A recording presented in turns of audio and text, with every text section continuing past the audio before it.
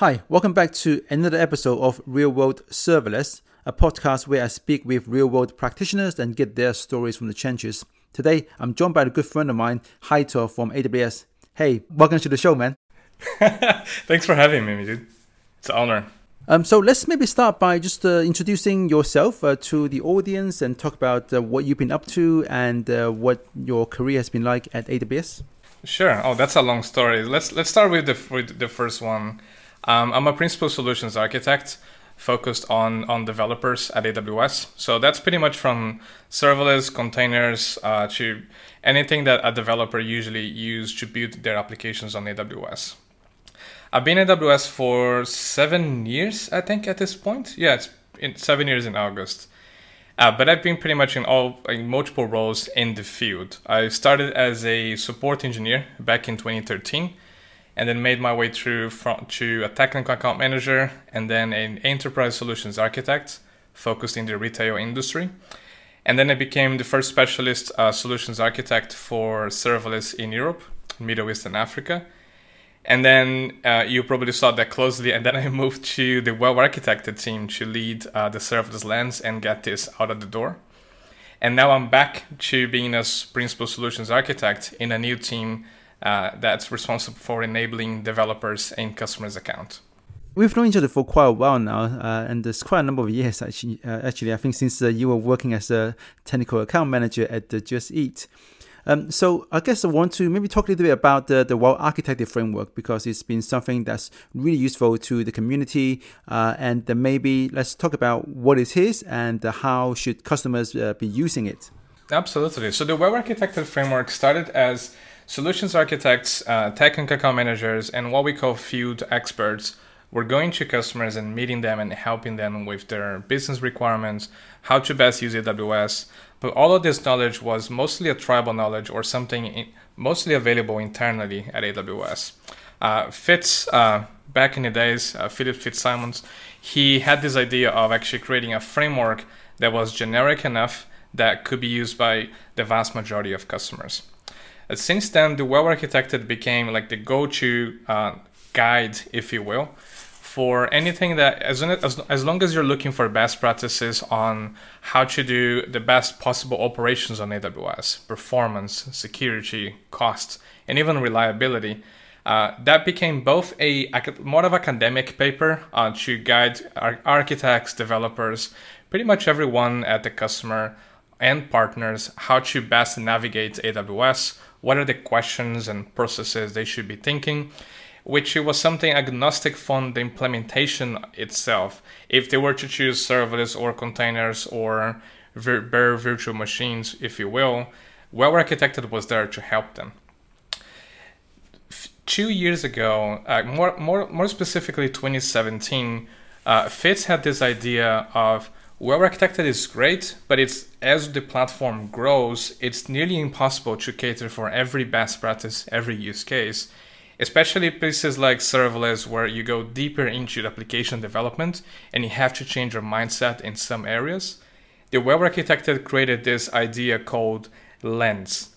The idea of Lens was initially in 2017 a project to give specific best practices for an area that we know it would deviate from the classic well-architected. For example, when I started writing the serverless best practices with 3 other people, we found that the well-architected guidance of you have to use availability zones, you have to use EBS, and all these other best practices that are like gold standards wouldn't quite apply to serverless. Because, in fact, there was a funny joke with one of my first customers in serverless in 2016 that he said, the thing I like the most about using serverless, to joke with some of my colleagues, is that I open up Trust Advisor in AWS and it's pretty much green. Serverless takes care of all of that for me. I don't have to think about some of the operational bits. So the serverless lens was the idea of let's dive into some of the common challenges people have with serverless, some of the best practices, lessons we learned from these customers, partners, and even from ourselves by building some solutions in AWS, by building some open source, and trying to condense that into a paper. That's how the serverless lens kind of started. And then last year, as you also helped, so thank you for that, we got this out to the AWS console. So that's kind of a web architected and serverless lens history in a bit. So I guess a common question I've got from people is that how does a practice become incorporated into the well-architected framework? I mean, at what point does a practice become considered as best practice by AWS? Sure. So well-architected has a very strict process on getting something to be called best practices. But even back in the days when serverless, we had this idea of how can we call X best practice if we don't know for sure if this is gonna, let's say, be timeless, which is one of the main benefits of well-architected guidance. Specifically for Lens, which I've been involved more closely, we have a bunch of rules, but the first that comes to mind that's public and it makes sense is it's got to work for 80% of our customers. That's something that has to work for the vast majority of use cases. For the last 20%, we consider them a edge or leading practice, which is it's something that we know it works let's say a large chunk of customers, but it may not be true as you start applying. What if this customer is enterprise? What if this customer has a monolith? What if this customer is is a startup? Or what if this customer doesn't have a large organization structure that could deploy some people to tackle this particular problem? So the 80-20% rule is something like at the top of our heads. As soon as we start something, if it's a new feature, if it's a new service, do we have enough customers using it? Do we have enough stories and customer use cases about this service or that particular feature? If we look at the pillars, performance, reliability, security, and cost, if I do this best practice, does that make me worse off in any of the other areas? Or does that help me get an overall standard or score, if you will? So these are the two public ones that I can say. I'm happy to dive into more specifics on how some of the ones that we use for serverless Lens, if you like. So for customers who are interested in the well-architected framework and want to apply that to their existing application or a new application that they're building, what's the best way for them to get started? I guess there's a lot of consultancies that offer that as a service, but is it something that they can do themselves? Absolutely. There's this misconception that well-architected is supposed to use when you go to production or when you are about to go to production with a use case. In fact, we want customers and we want partners as well to use well-architected as an educational tool as well. It can obviously help reviewing what they have, but it could definitely give you some of those practices and tips, design patterns, if you will, very early on. If you go to the AWS console, it will be the easiest way to start. You can search for well-architected in the console once you're logged in, and you can define a new workload. And you can select, in this case, serverless Lens. And you can even add a dummy project, if you will, just so you can see the type of questions we would ask, the type of best practices we expect you to implement. And you also have a report at the end with links, more details, and some videos explaining why is a good idea to implement those best practices. I think that's where I would recommend customers who are even already experts on AWS, but also customers who are beginning at AWS, so they have some good foundations to start. And I guess something that's related to some work you've been doing recently is how do customers then apply those best practices easily? Because one of the common theme we see is that, it's good practice to use to do custom metrics, for example, for application level stuff. But what are how do I do that? There's a lot of question marks around. Do we make API calls to CloudWatch metrics ourselves, or are there some other tools that help us to do that, like embedded metric format? Maybe talk about some of the things you've been working on recently that makes it easy for customers to, follow these best practices. Sure. When we wrote the serverless Lens, one of the pieces I loved about the Lens idea from the well-architected was we want to be pragmatic. We want to tell you what the questions are, the best practices are, and we want to tell you how you could implement that and give you some examples. For instance, when we talk about metrics, before the serverless lens, we would say they would need to have some business metrics, some operational metrics, but we wouldn't quite tell you exactly what type of metrics these are. How would you create them if you were on Lambda, for instance? When you go to the serverless, when you go to the AWS well-architected console and answer a few questions, there's a tab that says improvement plan, or recommended items, if you will. The improvement plan, as we call it, it's basically giving you the how-to of these are some examples that are open source that you can use to help you implement a said best practice, or these are some of the links, tutorials, or even articles that you wrote on how to do X best practice as well. I think that's one of the differentiators about the Lens project for well-architected compared to the classic one, which is a more broad. But that said, there's still actually a big opportunity for us as a cloud provider, including serverless heroes as well, to help customers and guide them in how they can do some of these best practices more easily. So we come up with two things. So one was the well-architectedlabs.com, which is a website that you can, if you've done well-architected and you're looking to do the implementation bits, whether you're doing serverless or not, there are, I think, over 30 labs already across all of those pillars: security, operations, reliability, and security, that you can basically even go from understanding how to do best cost optimizations to do some chaos monkey or chaos engineering, if you will, or even actually creating incident playbooks from security standpoint. Those were great, and that came before the serverless labs actually were available. But one of the pieces I found when I was writing the Lens for the console was we could definitely give you links and give you more content and more, which is there's not a problem of content. I think at the moment, I think it's the opposite problem. We have a lot of content out there. We just need to make it easier for people to find the content. So what I promised at reInvent last year was some of those best practices shouldn't be that hard. We should definitely do a more collaborative work with the community on how can we do tooling to empower you to adopt those best practices more easily, especially because we are the ones also telling you what the best practices are. So we started this project called the Power Tools, which obviously is heavily it's heavily I wouldn't say biased towards the AWS tooling per se. I think that's not the word I'm looking for. Sometimes English fails on me. Dazan and obviously you were primarily a big influence to. Actually, that's a great idea. I was speaking to Simon at Dazan when he was presenting to us internally, and I thought, why don't we have something like this? It shouldn't be that hard for customers to do custom metrics asynchronously on from serverless applications. It shouldn't be that hard to basically capture code start for tracing and do tracing annotations or labels, if you will. Do some of those good operational practices that sometimes you learn them way too late. So that's where the Power Tools project came along.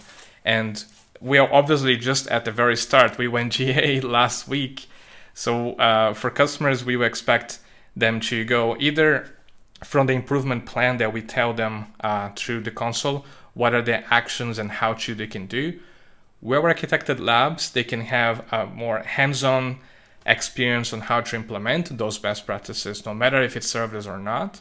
And the Power Tools, as we started now, specifically for Python, which is the language I love the most, but there's obviously other languages we care too, to implement some of the operational, specifically observability best practices. Yeah, I'm really glad that you guys took that idea of having some power tools that implement a lot of these best practices for correlation IDs, for metrics, and for tracing, and make that open source and available to everyone. Because that was something that I found constantly, that when I go into a team, that it's easy for me to tell them this is what you need to do, but it's quite hard for them to for people to realize how they're actually going to be able to do it. And it's also a lot of work as well if you don't know what you're doing. So having those tooling that does this the right thing for you out of the box without getting in your way has been really, really useful, at least within the zone, to adopt some of these best practices. Another thing I think I want to mention as well is your airline project. I think that was quite a big turning point in terms of the kind of content that AWS puts out there. There's a lot of articles, there's a lot of blog posts, but they're all quite trivial, and you never quite see how the bacon is made per se. And I think your airline project was one of the first projects that's available in the public domain that really shows how all these different things that you and I have been, and other people have been talking about, how they all fit together in a non-trivial project. Yeah, and actually forgot that. It's something now that I finished the Power Tools, at least for the GA, it's something I want to get back to it and implement the other best practices, and even actually do a public, well-architected, which I never seen it before. And I asked on Twitter, and people were quite happy about that idea. So the service airline was the same idea when we were doing the serverless lens. Fitz, who was heading the well-architected back then, and now it's Rodney, also both brilliant folks. We were coming together into this. We are telling customers on how to do those best practices, but I think reading out 82 pages of the serverless lens is definitely it can help a lot of people understand the mindset we are in, how the community sees serverless, and some of those best practices. But as you pointed out, as you trying to find some of those content and trying to basically find something that's more than a Hello World example, or something that's not specific to an industry per se, that would, let's say, image resizing, if you will, is there wasn't something that you would, for instance, I've been helping customers of all sizes in EMEA, along with my colleagues, to basically help them, how do I get this monolith and start decompose this into serverless, or when do I use serverless, when do I not use serverless? How do I use REST versus GraphQL? Should I use Gatsby? Should I use server-side rendering? So there's lots of questions that it would be hard to answer in a paper or in a well-architected console, for instance. So the serverless airline was this idea of, I know nothing about the travel industry of some of the underlying pieces. I know it's too complex. But I thought, instead of, one of the pieces I wanted to prove was, serverless wasn't only for the startups or for greenfield applications, but there's always the same discussions about, how do I structure my code? How do I organize my functions? Should I do everything in a single function, multiple functions? What are common best practices when you're using SAM or serverless framework or infrastructure as code, if you will? How do I integrate my serverless application with a containers and my payment provider or anything else? When do I use synchronous versus asynchronous? Should I use events all over the place? How do I do DDD, you name it? So the idea was, let's create something slightly fancier, and we try to incorporate most of these best practices in one place. Because I thought back then it would be easier to maintain and also easier to show customers that something as mundane and as routine for us, picking up, looking up for the flight, paying for the flight, that can be done in serverless too. I just wanted to open people's minds on that piece, and that's kind of how the airline started. And then we did Twitch with you and many other serverless heroes like Slobodan, Alex, and Jeremy, and a few others, which I love them all. And I think, like you said, I wasn't kind of expecting to see that much of a jump. We are nearly 1,000 stars on GitHub. There's been roughly over 150,000 social impressions on social media.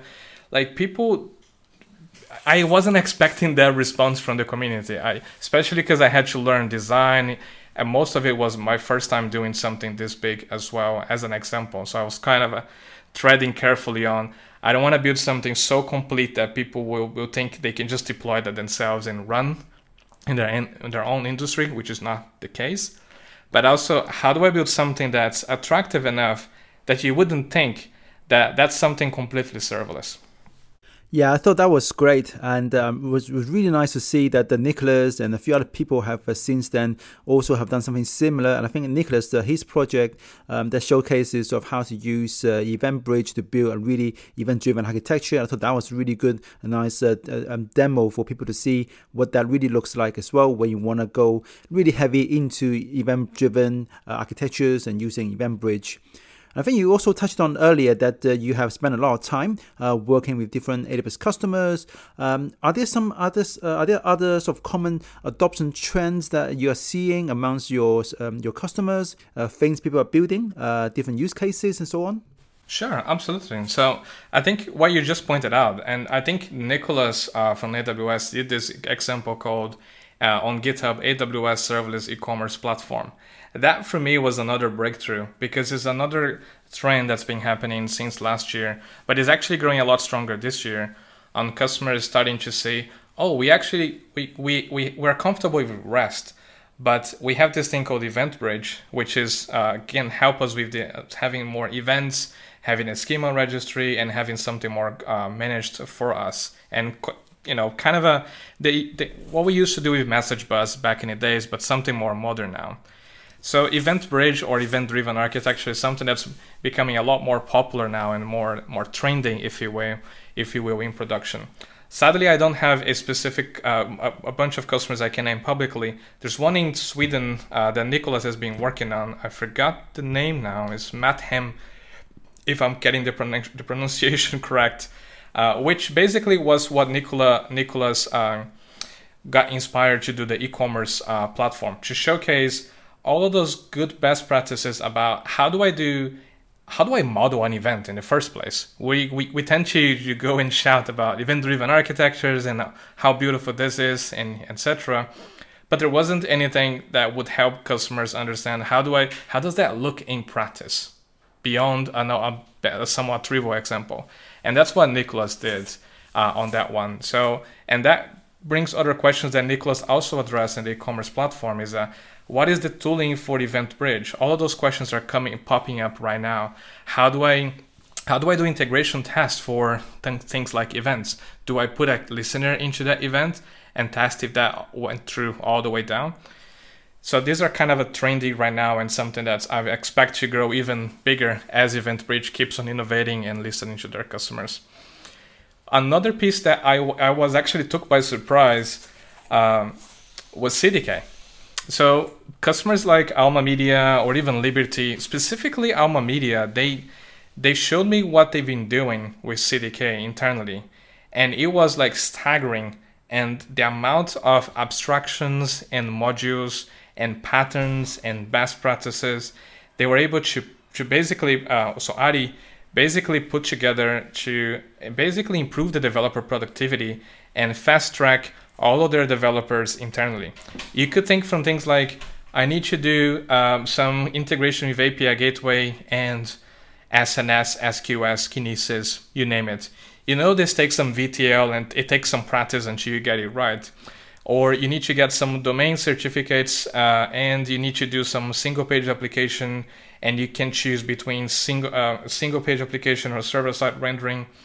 Or practices like, I want to do ETL on AWS, so I need something I can ingest and a rapid transaction rate that could be ingested and stored into multiple regions. So Alma Media did most of that, if not more. And I was very surprised by how much CDK enables larger enterprises to basically build those patterns early on and get to make something more easily available across the entire organization. I guess it would be worth mentioning as well the work that Mark did and everyone, I guess, at Liberty IT, the CDK patterns.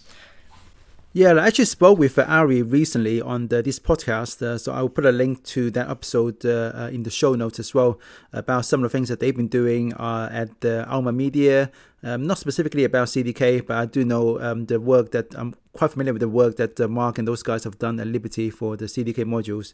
It's really powerful what what those guys are doing.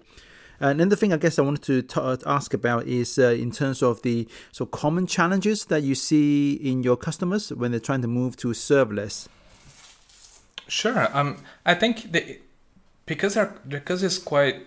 I'm trying to think on how to best explain without a visual help. I think one of the ways I like to present to customers is I built a user journey to explain some of the typical enterprise journey a serverless customers goes through. That's kind of a field experts that we work with customers. And when you divide customers in what we call foundation and reinvention from the classic stage of adoption, that's available on the internet. When their customers are on the foundation, where they are trying to use AWS, they have a project that they want to use or they want to migrate, and it crosses their mind that serverless could be a big enabler for them.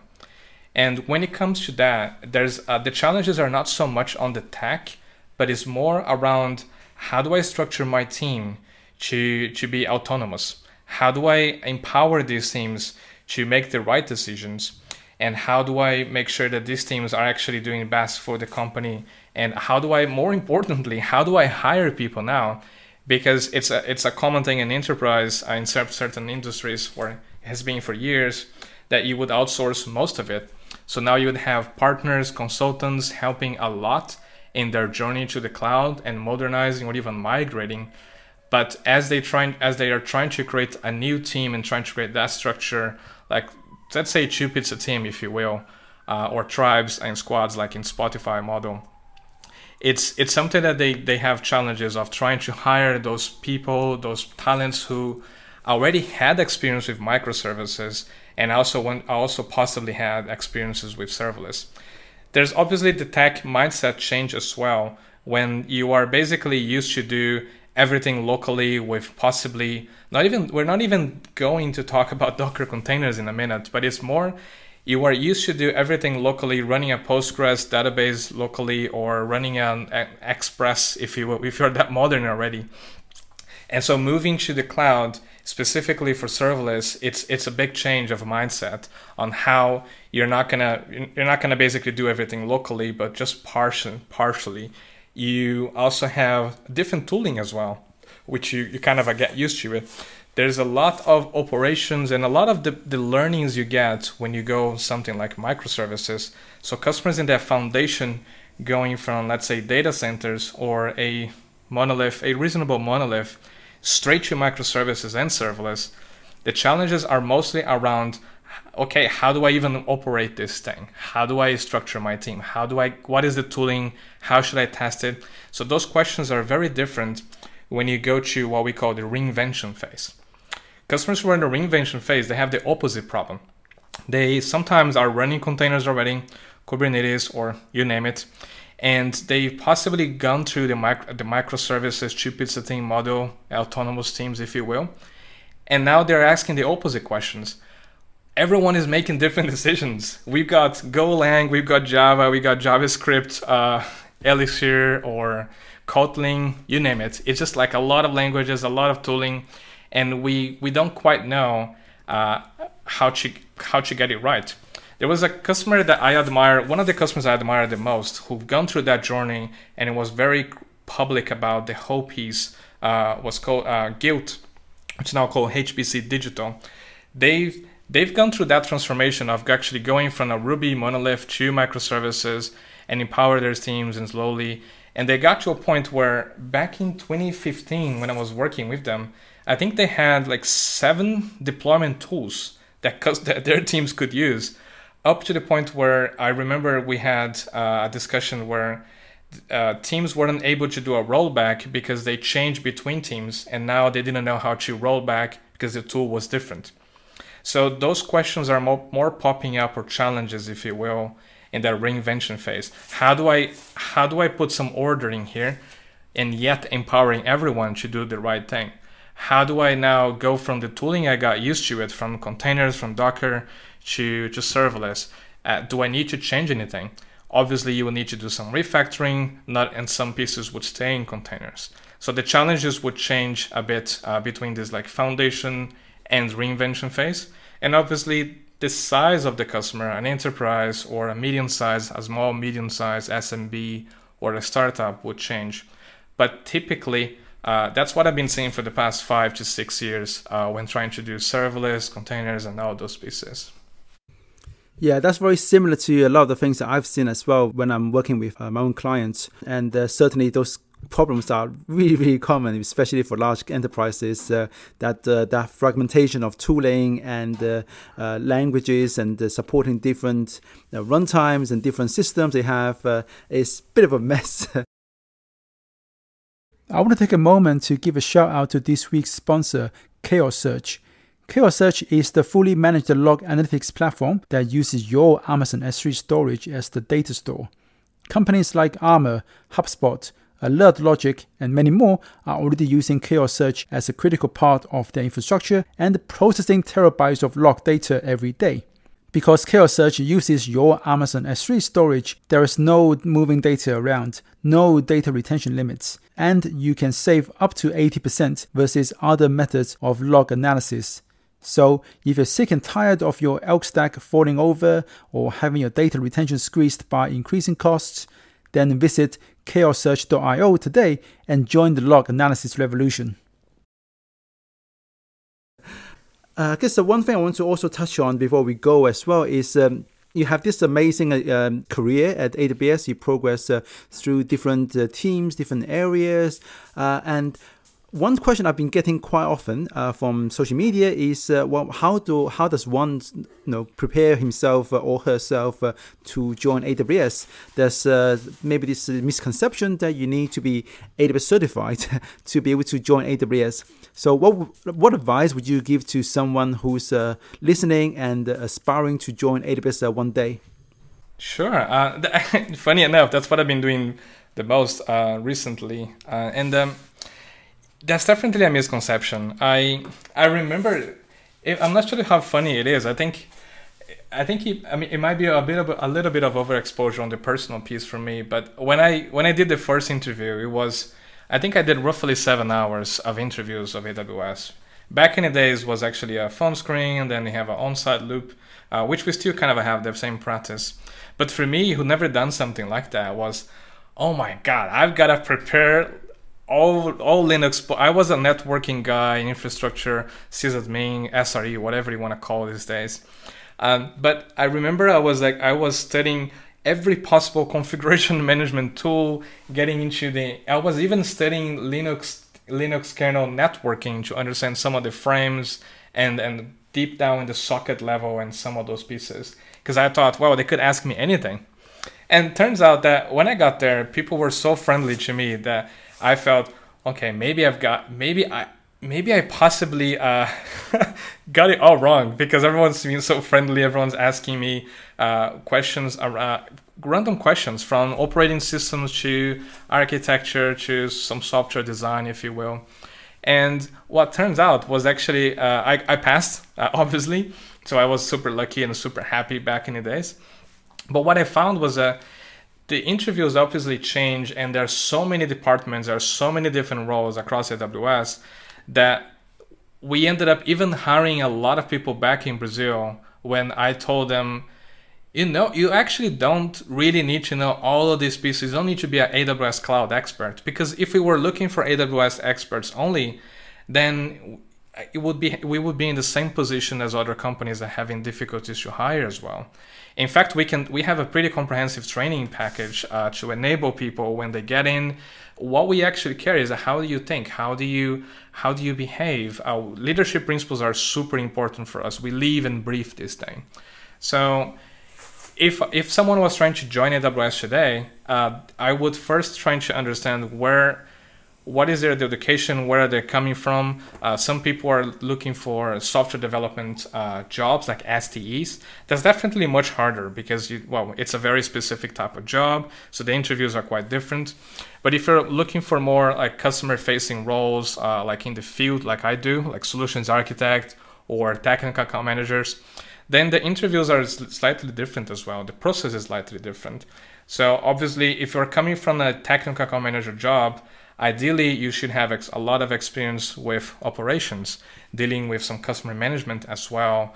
Maybe you have a sysadmin background, but you've also been speaking publicly about processes or improvements, reliability, if you will. That's kind of a perfect for technical account manager, because it's a blend between a customer-facing role and someone who's deep into the operations and stability, like SRE type of thing.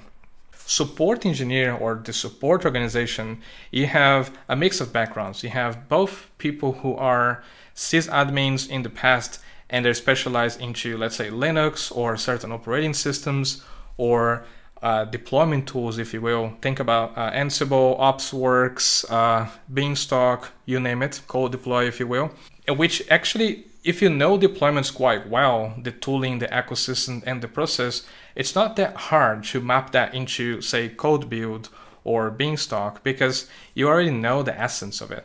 And then solutions architect is a blend of, you could be either someone who comes from an operations perspective, consultancy, or even software, and you already have the background on how to build solutions, but you also have the customer-facing aspects, like consultancy, if you will, where you wouldn't only talk to developers, but you will basically talk to anyone inside the business, and you would have to change your tone and your messaging depending on who you're talking to. There's obviously more roles into it, but these are the three main areas that I think people typically start at AWS. And another thing that's really differentiates, I think you talked about the leadership principles quite often, and certainly that is something that Amazon is constantly talking about. And one of the things that really differentiates AWS compared to other cloud providers is how much you guys interact with the customer space directly and how much that feedback actually goes back into your teams. In fact, I was talking to someone yesterday about AWS, and one of the things he said was that it's crazy that all these different things you talk about on social media in terms of your AWS wishlist items, it's crazy how often they just suddenly get announced as a new feature. Certainly, I mean, a lot of my AWS wishlist items that I sort of outlined last year or even year before has now been announced as the features, which is amazing. So how does that feedback, that external feedback, gets actually fed into the teams within AWS, and how do they become reality? Sure, it's a very elaborate process. I think there are many AWS product teams, and you already people like Chris Munns and his brilliant, amazing developer advocacy team. I can specifically talk about the serverless pieces, but others are quite the same. So you have multiple people at AWS interacting with customers. You have people who are more vocal in social media. For instance, my role is not so much about the social media aspects, but I'm there. I love it. That's what I like to do. I like the community aspects of it. But I also spend the vast majority of my time is spent with customers and helping them navigate AWS, the challenges we discussed, how to go through, how to improve from hiring to tooling, etc. And as you're working with customers, from a solutions architect's perspective, you typically raise those feature requests with product teams directly. But there's also, because of the leadership principles and the big focus we have on writing, we also end up creating documents to say these are some of the trends we've been seeing in the field, working with business development managers and even internal communities, where we say, we've been seeing this trend, and these are some of the customers that actually have been asking, and this is exactly the feedback they've been sharing with us. So that is actually very well respected, as you already pointed out. AWS cares a lot about the customer's feedback, and that has a tremendous weight, which is something I normally tell people, please be more vocal. Sometimes you are complaining about something that you think you are rumbling, but write that down.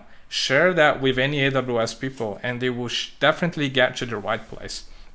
From an external piece, not dealing with customers on a one-to-one basis, you have evangelists, you have developer advocacy, you have even some of the product managers go out to speak as well. You have even solutions architects and some other specialists to go to speak at public conferences, or because they're on social media. We have hashtags like AWS wishlist, which is also monitored by the support engineers and the customer service folks. So all of this gets fed into the product teams through our systems that we use, so they can make informed decisions. And oftentimes they would say, like at EFS, for instance, that just came out, that's been like in the pipeline with multiple customer feedbacks on why they need it, and product managers would often go and talk to these customers, or even us. Maybe we need more details. Maybe we're not so sure yet that this will work for the vast majority of customers. So we go back and forth. But this two-pizza team model of teams are very nimble and are very agile. It makes it easier as well. If you have all of this like people and roles feeding those feedback to you in a way that you can easily consume and make decisions, it definitely makes the wheel spin faster. That's great. That's definitely one of the most important differentiators when it comes to AWS, and I guess why we love working with AWS so much as well. So probably the last question, what's next for you? I hear you're coming to Netherlands soon. Sounds like we're breaking this to public now for the first time. Yes, I'm moving to Netherlands. It's going to be end of next month. I'm super looking forward. I have lots of friends there, so I'm really excited. And actually, I don't know if everyone knows, but back in the days, when serverless started, like 2015-ish, 2016, the biggest community we had in serverless from a meetup perspective was actually Amsterdam. And it's kind of a fun fact. And Netherlands is definitely a place I've been looking forward to go, to basically live there for quite some time. But I was quite trying to figure out which teams are going to be and trying to settle down in some of those work-life decisions, if you will. So that's definitely one. Another one that's next for me is it's been very subtle, but I changed my Twitter profile back to Principal Solutions Architect at Developer Acceleration. It's a new team that we're creating, focus on those developer experience and basically work with those developers at the customer. Basically what we've been doing for the past few years, but more formalized now. So basically help customers build developer communities, enable their developers from design patterns to serverless containers, from anything you can possibly think of, from a more long-term engagement. Then obviously there's some open source stuff as well, like the Power Tools. I was so excited to get this out, and now I should be coming slowly back to the airline to implement some of those best practices now. I guess for now, that's a lot already for what's next. Yeah, I'm looking forward to seeing you here in the Netherlands, especially now that I can't fly. But yeah, looking forward to that. So I think that's it. I guess one last thing, how do people find you on the internet? Yeah, they can find me on Twitter is Aitor _Lessa. That's where I spend most of my time publicly. I sometimes check LinkedIn, but Twitter is where I spend most of my time. Twitch is something I'm planning to go back either this year or next year for some live coding. There's something I've been cooking with my team with all of this on how we can do something like that again, like the Build on Serverless series that I typically do every year. But Twitter is actually where I am. My direct messages are open. If you're looking to join AWS and if you're having those questions, I can't promise I'm going to answer to everyone, but I'm happy to give some advices, if you will. But yeah, stick to the leadership principles and you'll be mostly fine. I think that would be for me. Ping me on Twitter. I'm always there. If I can help with anything, or if I can introduce you to some of those great developer advocates we have, or evangelists, or product teams, I'll be happy to do too. Excellent. And Aitor, thank you very much for taking the time today to talk to us. Stay safe, and I'll see you in the Netherlands soon. Yeah, looking forward, man. And thanks again for having me. It's such an honor. Thank you. Take it easy, man. Bye-bye. Bye-bye.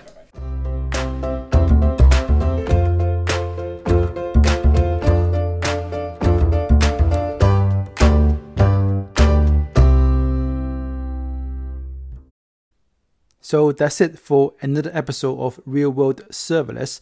To access the show notes, please go to realworldserverless.com. If you want to learn how to build production-ready serverless applications and how to apply some of the well-architected concepts that were discussed in this episode, please check out my upcoming courses at productionreadyserverless.com. And I'll see you guys next time.